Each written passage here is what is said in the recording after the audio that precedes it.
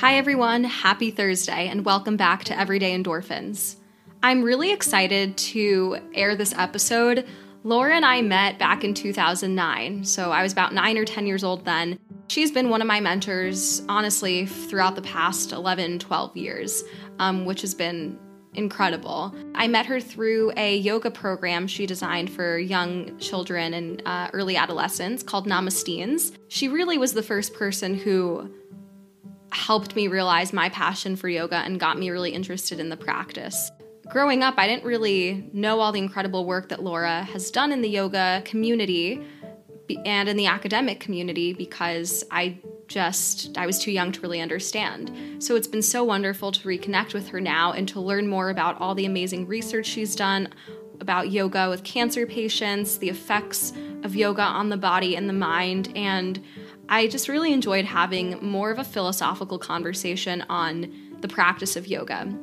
I think a lot of people often conflate yoga with either complete relaxation and lack of movement or with physical activity. And I just want to convey that there's so much more to yoga than just it being an exercise. As you'll hear Laura describe, yoga has tremendous benefits when you are exposed to the practice at the beginning or during your childhood development, your early adolescent, late childhood years. So I don't want to give too much away, but you'll hear later in the episode all the wonderful things Laura has to share. Before we get into the recording, I do want to shout out Anchor.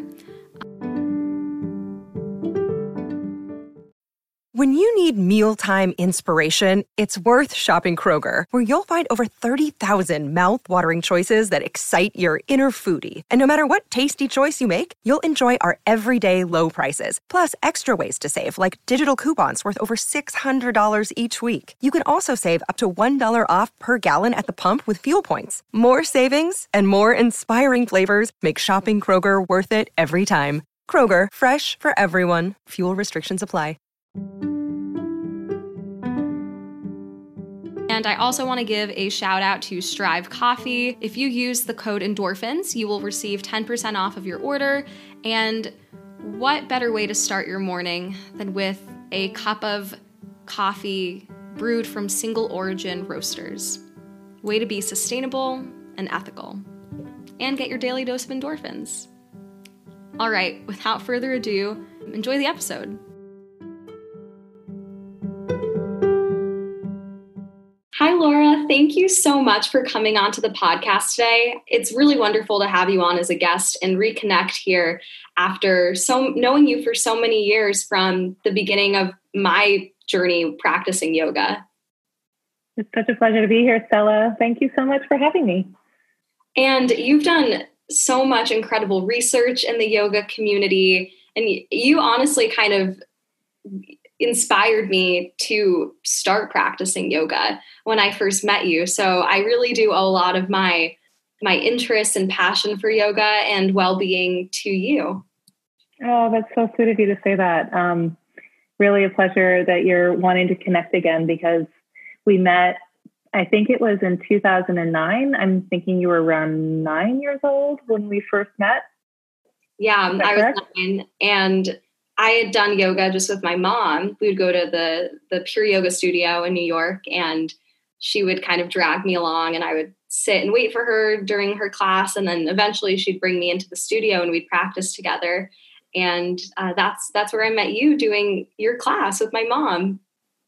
That's right. And then we started the program at Pure Yoga called Namasteans, which was this unusual program really for the city at the time, because there was a budding interest in like children's yoga and yoga in schools, that I had actually been a part of some of those initiatives, dating back to 2000, 2001. But at Pure Yoga, we identified this sort of gap of offerings where no one had been really offering yoga to preteens or to teenagers. And so I wanted to design a program and then implement it and see where it went and see who came. And you studied there, I think, from 2009 to 2012, if I'm correct. Yeah. And I loved the Namastenes program. It was really fun to have a class dedicated to practicing yoga with people my age rather than being in a fully adult class as a 10-year-old. So I really did love having that space to practice. And I remembered like how relaxing the class was, and it felt also very educational. I remember you once told us in class when we were doing the eagle pose, where like your hands are bound in front of you and usually your hands are blocking your line of sight. You had said something you had basically said, like, don't let your hands in front of your eyes block you from seeing what's right in front of you. Like you can just see right past it. And as a kid, I didn't think a lot about it, but it's something that really resonated with me and has stayed with me to this day, because it's such like a beautiful metaphor for how to overcome obstacles in life. Mm-hmm. Yeah, a lot of these metaphors that we can take from the activities that are within yoga, but also in other types of activities that are similar, can give us a lot of meaning and context of how to approach maybe even more challenging obstacles outside of that particular endeavor. You know, like being able to balance on one leg and compress your body. I always looked at yoga, especially when working with children and with teens, of seeing yoga as a game that you create your own challenges in order to then exercise these strengths and to elicit them from the activity, if that makes sense. So just to give you a little bit of a background of like how Namastenes evolved. So I got certified when I was a teenager. I was 19 when I was certified. And at that time, I was listed as the youngest certified yoga teacher in the database for yoga. It was pre-Yoga Alliance, but it was like in the databases. And I had learned yoga from my mother early in life, and she, had a lot of types of materials that she was practicing yoga from, like books and like the Richard Hittleman, a 21 or I think it's 28-day yoga program, and then Lilith, who was on PBS. But it was just kind of like in the, it was a very marginal, like almost mystical practice that some people were participating in, and you'd like see flyers at the health food stores and all that. And I had a meditation teacher that I was introduced to at the age of 12 that I then had a 20-year relationship to, because it was just a fascinating practice. And, I would read books on Gandhi and things like that. I was just interested in some of these philosophies. And then in college, I studied a little bit of Asian thought under the professor, Susan Ironbiter. And one of my childhood friends, her father is Karl Ernst, who's like a very famous professor of the Sufi religion. So I had kind of like this influence. And I think a lot of people have influences of lots of different things. It's just like what you're drawn to. So I practiced the Richard Hittleman routines in my parents' basement when I was a teenager. And I used it to supplement. I was a competitive ice skater and trained as a dancer, very similar to you. And I used the yoga sort of as a way of grounding myself. And I think I was also interested in like the exotic side of it.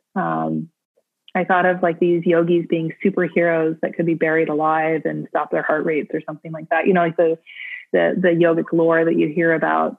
And then fast forward, I was a professional dancer, and I also supplemented my dance career with being an educator. And I worked in the public school system as an English teacher, but I was hired to integrate movement into the curriculum because they were cutting the funding for physical activity and for art. And so they thought, well, maybe we could have, the English teacher combine reading, learning, physical activity, and the arts all at once, and it was a program that I felt like wasn't supported enough, but I took a good go at it. And so I did that from 1999 to 2000 for middle school, 5th and 6th grades for the Board of Ed in New York City.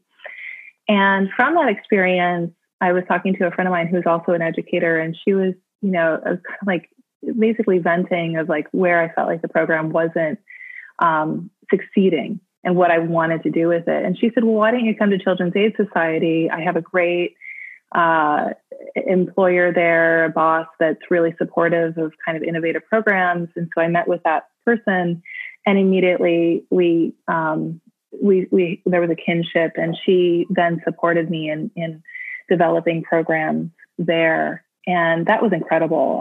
The Children's Aid Society is a long-standing program in New York City.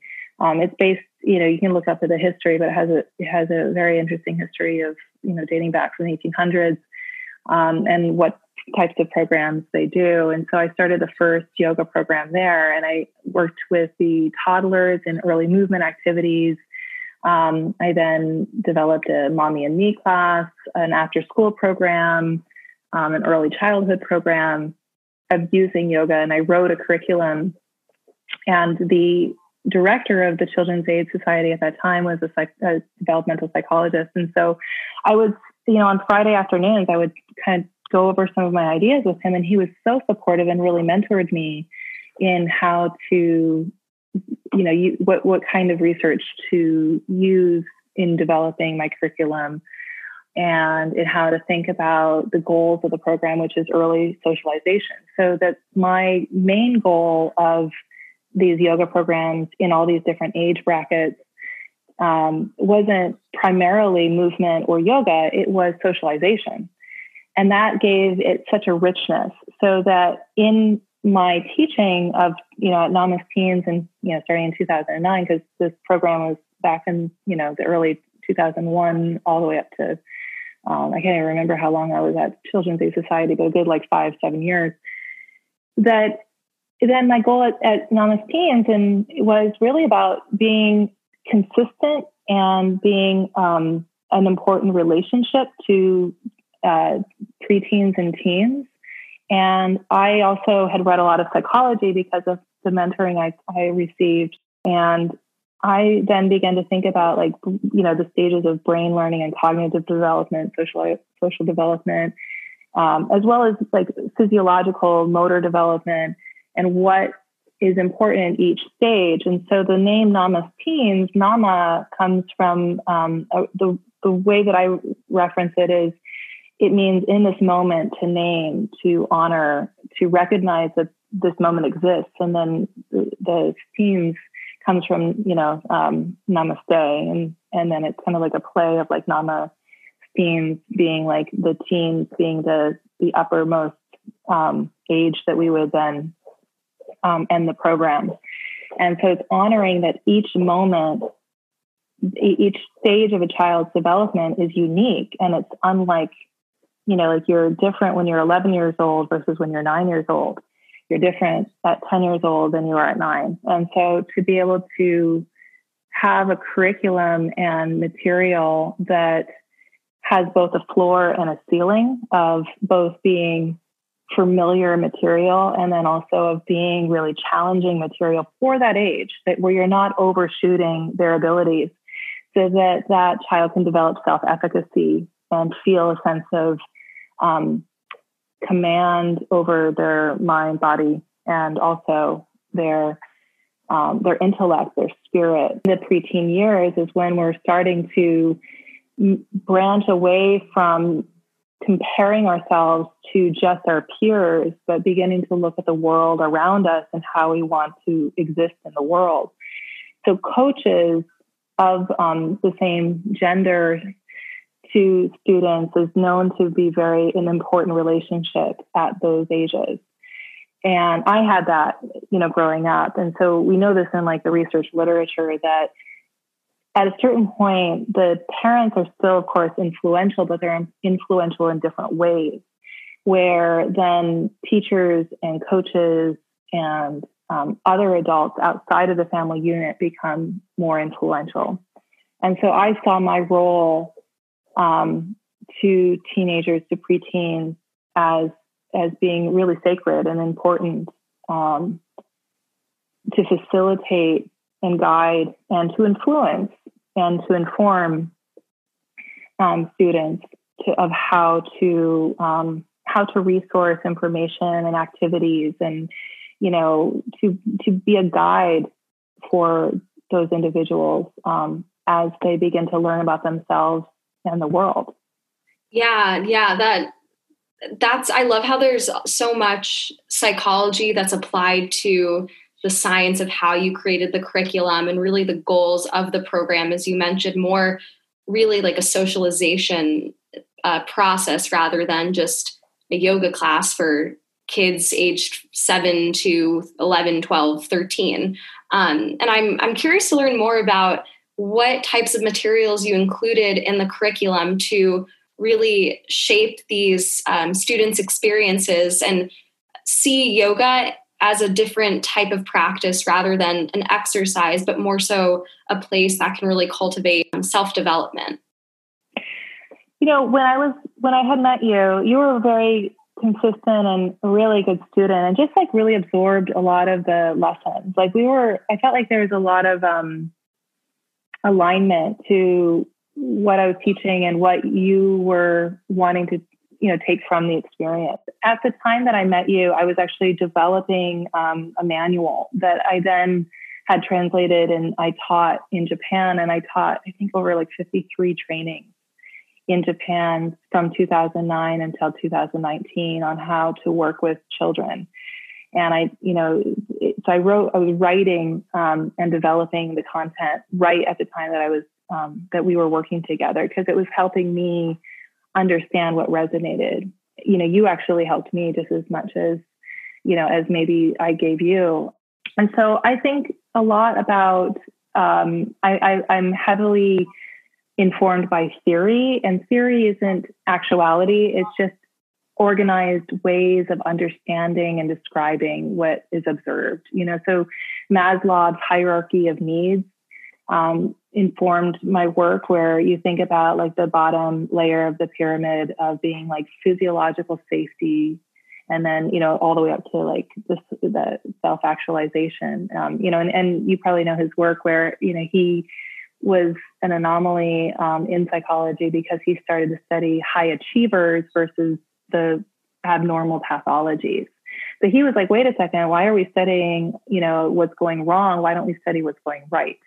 And in healthcare, there's this new movement, or it's not new, but it's a popular movement that's really taking hold in terms of looking at health and wellness and prevention, and that's valuegenesis of like, what about strengthening what is working in the person's systems, in the body, in their life, and I've been thinking about this, especially in thinking about like pathologies, like with autism or Down syndrome, like how we describe them as, something that's wrong, but what about observing what's actually functioning for that child? And so going back into what's informed me, I'm kind of long-winded here, but Maria Montessori, I read a lot of her material, and she had similar observations of, her background was that she was on her way to, doing a medical degree. And then she got sort of hired for this summer program where she was going to take these orphan kids. And she then developed these theoretical models of the triangulation of the teacher to the environment to the students learning. And it was very successful. She observed that it was important for the child to develop the ability to interact with their environment, because it's not this world that they will exist in. It is their future world that they will exist in, and how important it is that they have the ability to interact with the environment independent of the teacher eventually. And that makes me think so much about like what these children in the future are going to be faced with post-pandemic, of how the world will look so different than the world we had, that both you and I had, I think will be more similar than their world, and thinking about the different skills that they would need. So, when I look at what is of the yoga curriculum, what is taught in yoga, of all these different, we think of yoga as just the asanas and the physical practice, but thinking about the self-regulation practices, the breathing, the philosophy, the metaphors, the magical thinking in a way of being, what we don't understand about the world, what we don't see of the world, that we might not comprehend. And also of the mutability or where we have opportunity to create change. And this week I've been reading more about the foundational work of homeostasis and how, like, the origins of homeostasis, of thinking about the constant environment and then how important it is to have stimulus in order to be healthy. So, those of us that are sitting on our couch all the time, we understand firsthand how miserable that makes us versus when we go for walks or we go for a run or we do something that's above our normal state of being because we need that adaptation. Right. So that we can self-regulate. Right? Yes. And how yoga, it makes me think, in terms of, like, is yoga a natural state? I don't think so. Yoga is an intervention from our normal, like, humdrum state of being. And even there's, like, some terms in the yoga literature that talk about, like, pashu, or the cow brain of, like, like chewing grass and just existing, like, at a very simple level versus what could be more evolved in terms of existence. Yeah. And it takes activity. It takes coming out of our inertia. Yeah. And I think something that just reminded me is, when you're practicing, I think a lot of people associate yoga with being very calm and very slow, which a lot of practices definitely can be, but it requires so much focus and a heightened attention state to really being present in that moment and focusing on exactly what you're doing, breathing into certain spaces in your body to create more space, or noticing how the energy changes. And that requires a lot of attention and focus, not just kind of existing in the practice and relaxing. It's very, there's a lot of energy, even in stillness. Absolutely. I mean, what you're describing also is, like, we can see from the simple structure of the nervous system, like the afferent, efferent, like external stimulus, internal processing, and then response to, that stimulus. And I went back to school. Okay. So after I finished the foundational work of the Namaste Teens program at Pure Yoga, then I got headhunted to work on the team at Memorial Sloan Kettering. And there I was first hired to work with children of childhood brain tumors, survivors of childhood brain tumors. That was my first task there. And then I was hired to teach just like a 1 hour a week, fill a position. But that position, because of my then curiosity and relationship with the director, it grew into a full-time, the first and only full-time position that they've ever had of a yoga teacher. Then I had a staff of 9 to 12, depending on the time, practitioners under me. So I designed at that time that I was there, the largest yoga program in any Western hospital. That's incredible. That is incredible. Right. So we then, looked at where can yoga fit within the hospital environment. Well, Hurricane Sandy hit, and it was like, there are nurses and doctors who've been sleeping at this hospital who are stressed, who have secondary trauma to the patients, so we need to offer programs that can help them and support them. We have nurses that, are being given donuts from their patients' families. And they're like, well, thank you, but I'm actually like, so, I don't have I'm so exhausted because of my 12-hour shift. I don't have any time to exercise. How can we create a program for them that fits with their schedule where, maybe it's in their lunch break. And anyway, we looked at the whole hospital milieu, and we began to inject all of these different programs that could then support the care team, but the patients as well as their parents, the parents who are sleeping on the pediatric oncology floor. How could we support them? Because when you treat the parent, you're treating the child. And I then got to be part of a couple of research studies, including one that was focusing on mechanisms. And so I wanted to then dive deeper into that. And I needed to go to a formal program because there was no way I was going to be able to teach that to myself. So I then applied for the biobehavioral department at Columbia University. Has this great section of applied physiology, but also of motor learning and motor development, which kind of crosses over into OT research. And I then, and health ed. And I've been in that program and working towards finishing, hopefully doctoring out very soon. But I had a baby, so I'm on maternity leave this semester. But I decided to study a lot of the ways that I could explain what's happening from what I observed. We talked about like populations that yoga could be useful for. I was looking at like, well, how could we apply yoga to children, but also then to teens, and then how it's different than adults. Like you were describing how you took classes with your mom, but it wasn't the same. And how could an approach that was specific to you, both in skill level, but also in interest, then be enriching and be something that was like really handcrafted for your stage of development of who you were at 9 years old versus who you are at 14 versus now, like, going to like an adult class at age 18 and really challenging your body and maybe not getting so much of the philosophy is really what really hits you. Or maybe then, at now age 21, where it's about, how to apply these lessons into like who you want to be in the world and how you want to actualize yourself.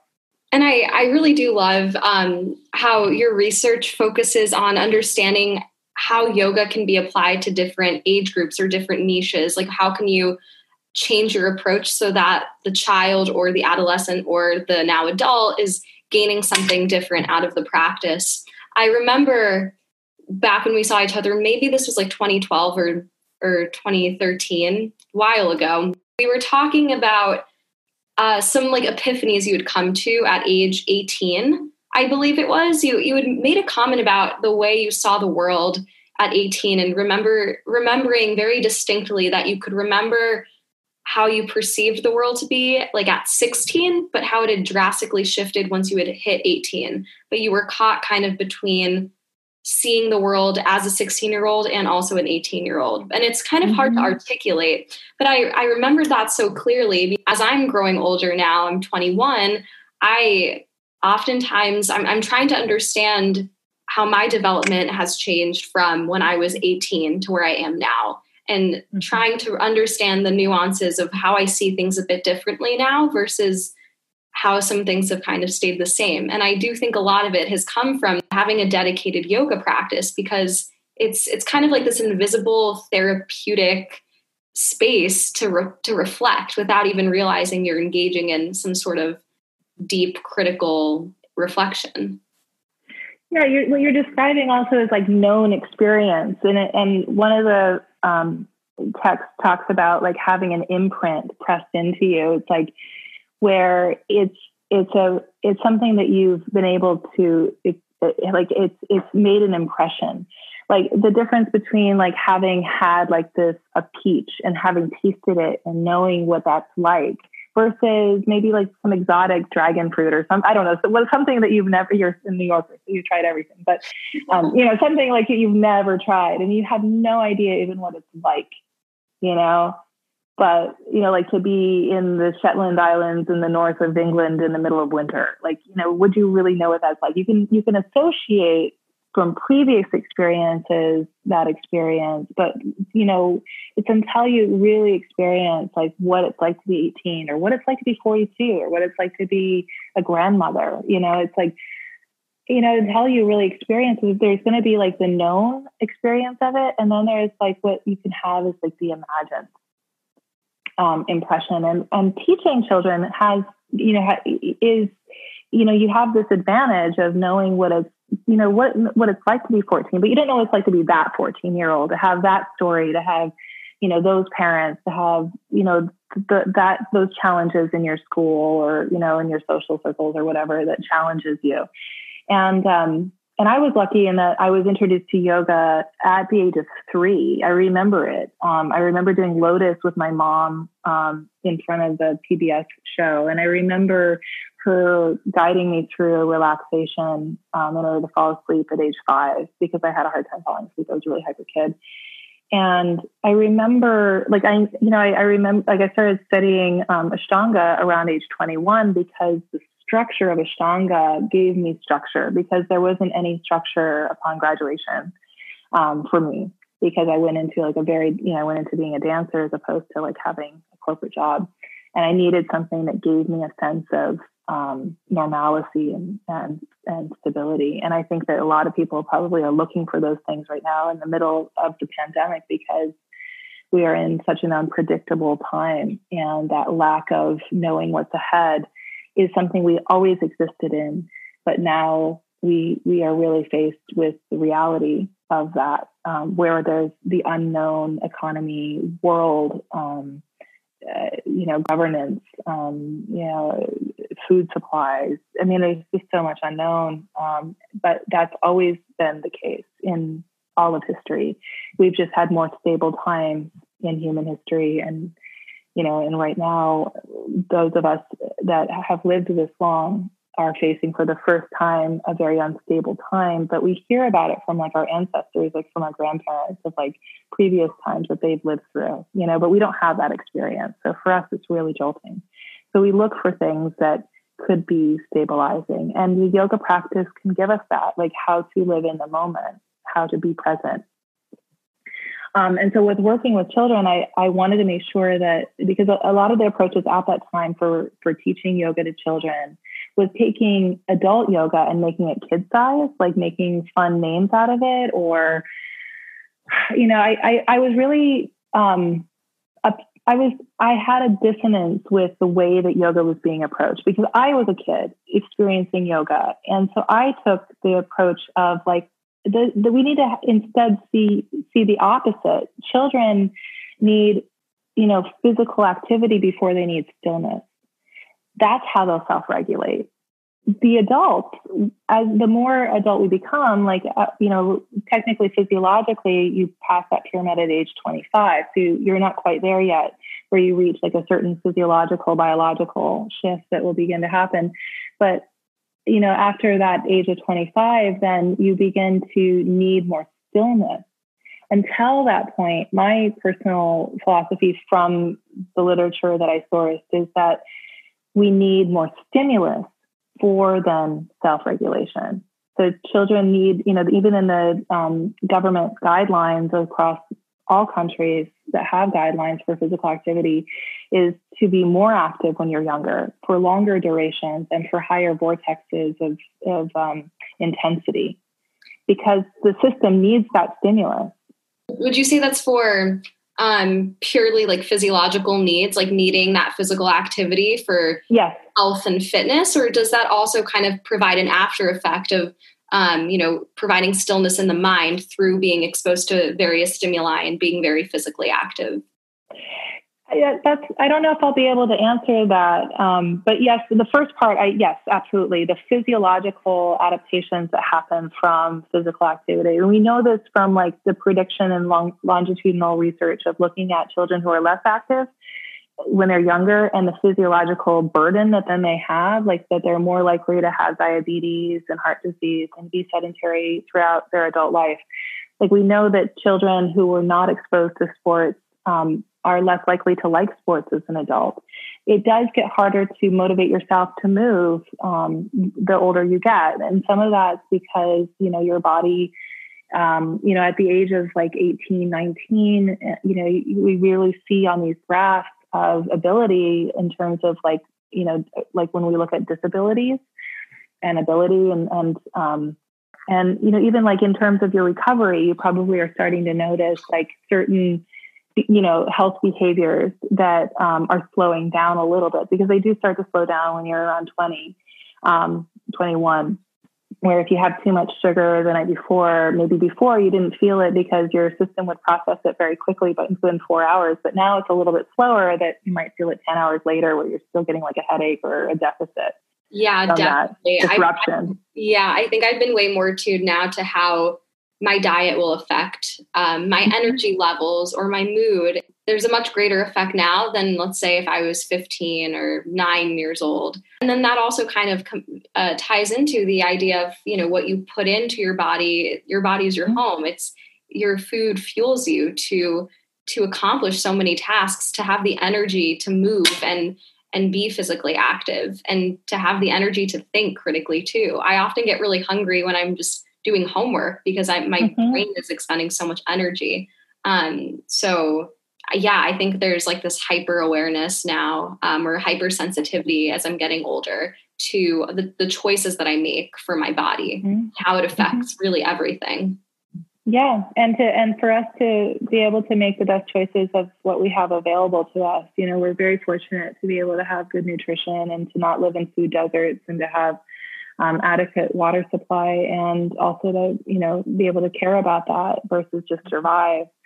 That's such a, when we look at Maslow's pyramid of needs, like that being the foundation, but also then to be able to move our body freely. So there's all these programs that had emerged at the time, that I started Namaste Teens and that we met, people teaching yoga in Africa and other places like where there would be very limited needs that were fulfilled. And, I met with some of the people who were doing those kinds of programs, especially because I was an ambassador at Lululemon, and those kinds of people were part of that ambassador program. We all got to kind of get together and talk to each other on occasion. And it was very interesting to hear about some of their goals in offering those programs when, part of me is like, they just want basic needs, but then to give someone a tool to be able to have self-efficacy, to be able to make a positive change, to not feel so limited, that there's no real equipment really needed.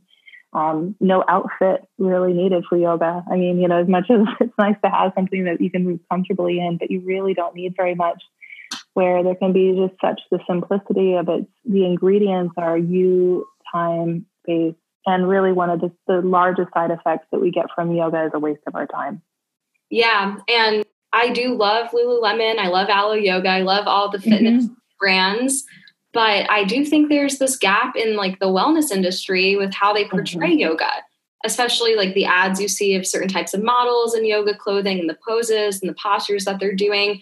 I think it gives off an image that yoga is, not for all types of people. And it also, I think people are viewing yoga as something that it really isn't. Yes, it can be a nice way to de-stress after a long day, or it can be really great to strengthen your body and while also providing space and lengthening your muscles. But there's this whole other side of yoga that really has to do with the philosophy. And it's more of this introspection, more maybe like a spirituality side of yoga that I don't think is really portrayed from all these different companies in the wellness industry. And that's so unfortunate because yoga is so deeply personal. It's not about the next flashy pair of leggings that you're going to wear to a class or the kind of mat that you have. Like you said, you really don't, you just need yourself. You just need yourself and to be present in that moment. Well said. When we think about the noise that we have around what is presented and the commercial messaging, I think, okay, that's great that that's out there because it communicates. It's unbelievable to me, starting to teach, back in the late 90s, I didn't think that yoga would even be as big as it is. I can't believe it's on billboards, for commercials because it was so fringe, for so long. So I celebrate that that's out there. Yet I also understand what you're saying because I don't want someone to get on their mat and to think that they're not achieving or that their yoga isn't valuable because it doesn't present in the way that it's marketed back to us. And then there's also the conflicts that occur in terms of like who owns yoga, where did yoga come from, what's the real yoga, what's the traditional yoga. And I've been actually at the UN in some of these discussions. And so some of the political drivers that are wanting to reinstate and to reaffirm what that is. And I also, when you start to then talk to some of the scholars in this, well, at the time that traditional yoga emerged, well, there was a lot of other factors that were coming into play that it was actually very heavily influenced by Western forces as well. These types of modalities existed and exist and continue to evolve depending on the context and the actors that use this type of resource. And so I'm really on the, my vision of and my goals for contributing to the industry are to help to support the evolution and to, have high inclusivity and empowerment. and engagement with lots of different types of individuals, that when they are participating, that their yoga can be real yoga. And what that real yoga is between them and the universe. It is not dictated by the silly little things that we have that are around us, the noise. And we forget that because we do exist at a time where the tools of our social media platforms and our instruments, both help us stay connected, but also block us from that feeling of connection. It's very hard. It's a confusing time, and even more so that we need these real, authentic experiences of what it's like to be with our breath, and to interpret and read some of the foundational literature. And I call it yogic lore because I think that, it's like somewhat like that's, it's just like in reading ancient scriptures. It's like we can use it to help inspire our current existence. And yet this current existence is what's real. Yeah, definitely. And I think based off of everything that we've talked about, I feel like this is why it's even more critical or important that young children are able to start engaging in the practice. And I love how your programs were so specifically tailored to a certain age group and trying to understand how you would approach young kids into making yoga more fun and like a game and encouraging that physical activity. I know a lot in yoga, we talk about like the mind-body connection and being very attuned to your body through your breath. And I was wondering if you could talk a little bit about what a mind-body connection even means. It's hard to define it because it's very ambiguous. And I'm actually taking a class right now about the body-mind connection. There's a lot of literature that describes how there's multiple sources of intelligence in your body. There's not just your head brain, but there's the heart brain and the gut brain. And the gut brain is like that foundational part of the pyramid. And then the heart brain is above, and then finally the head brain at the top. And so you can't really, live to your full head brain potential or optimize it unless you have the gut brain and the heart brain in alignment. And I was wondering, is that another theory for understanding the mind-body connection? And how can you achieve that through the practice of yoga, especially as a kid?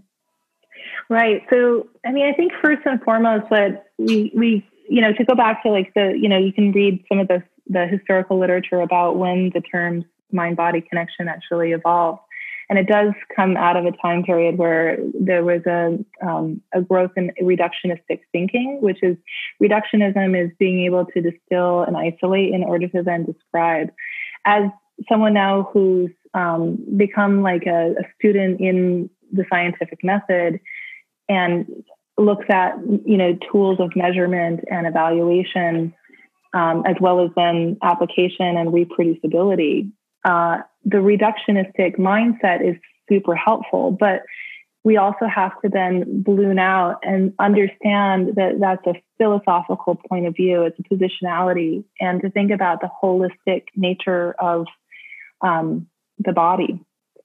So in thinking of systems biology, which is, mind and body, right? Nervous system or, central nervous system to systems. Then we also can take a step back and say, well, what if we don't use those definitions to be able to describe what we're observing? There's an interesting field of interoceptive awareness and or interoceptive research, and the terms are coined like interoceptive awareness and ability, and it's looking at like the coherent relationship between the self to the self, and specifically about the regulations of the bodily systems, and that include like cognition, emotional states, and how they then influence the physiological system. So it's sometimes like not just like one and then the other. It's like this like multiple moving machine where I went to school to study physiology because I wanted to understand the complexity of our body's response to the stress and stimulus of movement, and specifically like what we would kind of coin as exercise. but then also wanting to know that, I think that yoga is unique in that there's both the stimulus of activity, but then there's also the regulating effect of the upper and lower, regions of the brain beginning to then respond to this stimulus, like interpret the stimulus. And so when you do look at some of the research literature of advanced yogis versus novice yogis, that it's very confusing because you've got someone who is able to regulate their response to the stress of the physical stimulus. And so the way that you can collect some of the data, it shows very differently in terms of like heart rate. A beginner is going to have, of course, like a higher exertion versus someone who's used to that stimulus. I mean, you see that in elite athletes too. So there's like an adaptive effect. But I think there's something a little bit more complex going on. And maybe athletes also would attest to having a very similar, almost like religious experience in high levels of training that, I think that we can't count out. So anyway, when you're talking about like the ecosystems of the body mind connection, I like to also unpack it a little bit more and looking at the complexity of these self-writing complex systems, like, that there's both the positive and negative feedback loops that begin to occur to like when you're, when your body does heat up from activity, from exercise, that then there's these regulating that they almost like over counteract the response so that, your body's always keeping this very stable state in order to, maintain life. And so then we have those kinds of like the origins of when those were described in the 1800s and then, in the early 1900s. But then we also have like Herbert Benson, who's still alive, of the relaxation response, and Steve Porges of like the polyvagal theory, which is super popular right now in yoga, to talk about like the parasympathetic response and the vagal, the vagus nerve. But I'm also thinking about it in terms of like tissue adaptations, blood flow regulations. There's a lot of things that I'm thinking about of like, how could we maximize the benefits of yoga and to understand them and to continue to apply them and to design programs where they could be incredibly helpful to, like in my area of research of looking at like oncology patients and cancer patients or sedentary patients. Then, with some of my friends who are more focused on like neurological conditions of like Huntington's disease and Parkinson's disease, where there's some really exciting research that's even going into like this virtual reality stimulus with like patients in the ICU unit. There's some like, how can we use all of these different tools that then could have an impact? Where we could say like virtual reality is very mind body, like it's visual to, visual that overrides the kinesthetic. It overrides the body experience. And I think it's an exciting time for us to begin to think about this and that, and to source some of the ancient information when people had more time to practice, do longer practices of yoga, that we can, hopefully still capture from some of those libraries and get them translated and disseminated so that they could be useful to the next generation. Yeah. And when I think about like in my practice, oftentimes the instructor will, right before we begin, maybe we'll be lying down or we'll be sitting in a cross-legged position and we'll be asked to just notice our breath going through our body or areas of tension that exist in your body. And oftentimes, like just moving through day to day, we're not thinking about how our body feels. You only realize your back is hurting when you stand up and you've been sitting hunched over your desk all day. And so I really love that moment at the beginning of class to just bring the focus inward and think about where in your body is there pain or discomfort, or where does it feel really relaxed? And then as you go through the movements, you're constantly thinking about that as well, trying to be mindful about how the energy is flowing or where there's space opening up. So I think that in my experience, like the mind-body connection is actively paying attention and being aware to the changes that are occurring throughout the flow from the beginning to during, and then to right at the very end when you're in the final resting pose, Savasana. and it's just the most relaxing experience. And I think that has been one instance for me, at least, where I've been able to kind of feel that mind-body connection. And to put it in, because you're a student of the neurosciences, of how so much of our sensory experience is self-protective in order to survive as an independent entity in the world. And so that outward focus serves a good purpose. But then when we do shift that attention into like more of this introspective experience of like, what are we feeling internally? Like, are we thirsty? Are we in pain? Are we holding tension? Then to use our attention, our awareness, the fact that we can even be aware of these things is pretty remarkable.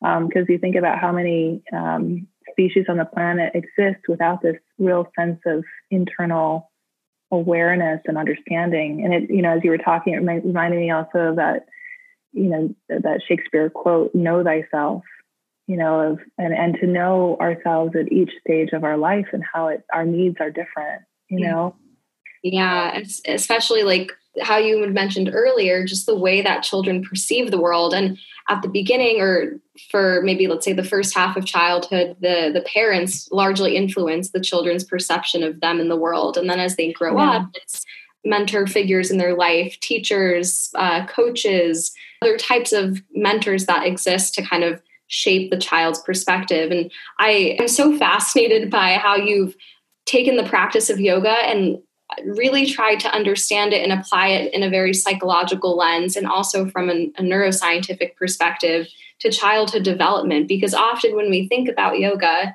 we think about another exercise or an activity or an adult activity, because most yoga classes are for adults. And a lot of people, I feel like, don't even get interested in yoga until maybe college or after they graduate. And I think the practice has so much to offer, especially for those who are younger individuals. Well, I'm excited of what you'll do with it, because, now that you've had that first person experience of knowing what worked for you, and I only had so much to go on, in terms of my background experience in education, that now, it's up to the next generation to really also maybe format it in a way that works for the next generation. Science, one of the things I love about being in the scientific community is it's about adding to the conversation of what's previously existed, but what's new on the frontier. And in my own personal practice, I do a little prayer, if you will, of honoring the teachers and the information and the knowledge that existed before me, honoring myself for my courage and strength to be a caretaker of this information. But then also I make a prayer for the future and for the future generation, that they may have and be gifted with this and use it to the best outcomes for the world and for their population, for the generation that they will influence. Yeah. And I think yoga is such a community-oriented activity as well. When you're practicing with others, there's this really special feeling of being in a room full of people who are practicing together. Oftentimes at the end of a class, when you do like namaste and the prayer, you're thanking yourself for coming up and showing up for yourself, but you're also thanking the others around you for practicing with you that time. So there's something really powerful about being with other people doing yoga and building a larger community around it. Mm-hmm. Yeah. And as we're wrapping up, it's been so wonderful to have you, and I could talk about yoga for hours, and you continuously blow my mind and blow me away with all the amazing research that you've done in the field. And I'm confident that you will finish your doctorate at Columbia. I know you're on maternity leave, but you will soon be on the way to getting your doctorate, which is really exciting. And it's kind of crazy for me to think that here we are today talking about this when I met you like 11 years ago, which is crazy. Isn't it? I know, I'm looking at you and I'm just remembering remembering our time together. And it's just certainly, it has a lot of meaning to me. And I really cherish this, Stella. Thank you so much. Yeah, thank you. And one last question that I have before we end the episode today is, and it's something I ask every single guest, is what is something that brings you endorphins every day? So just general happiness. I could list so many things, like, being able to hold my daughter and, talk on the phone with someone and eat good food and drink water and go to bed at a good time. All those basic things that I think we all know what to do, that we should be doing.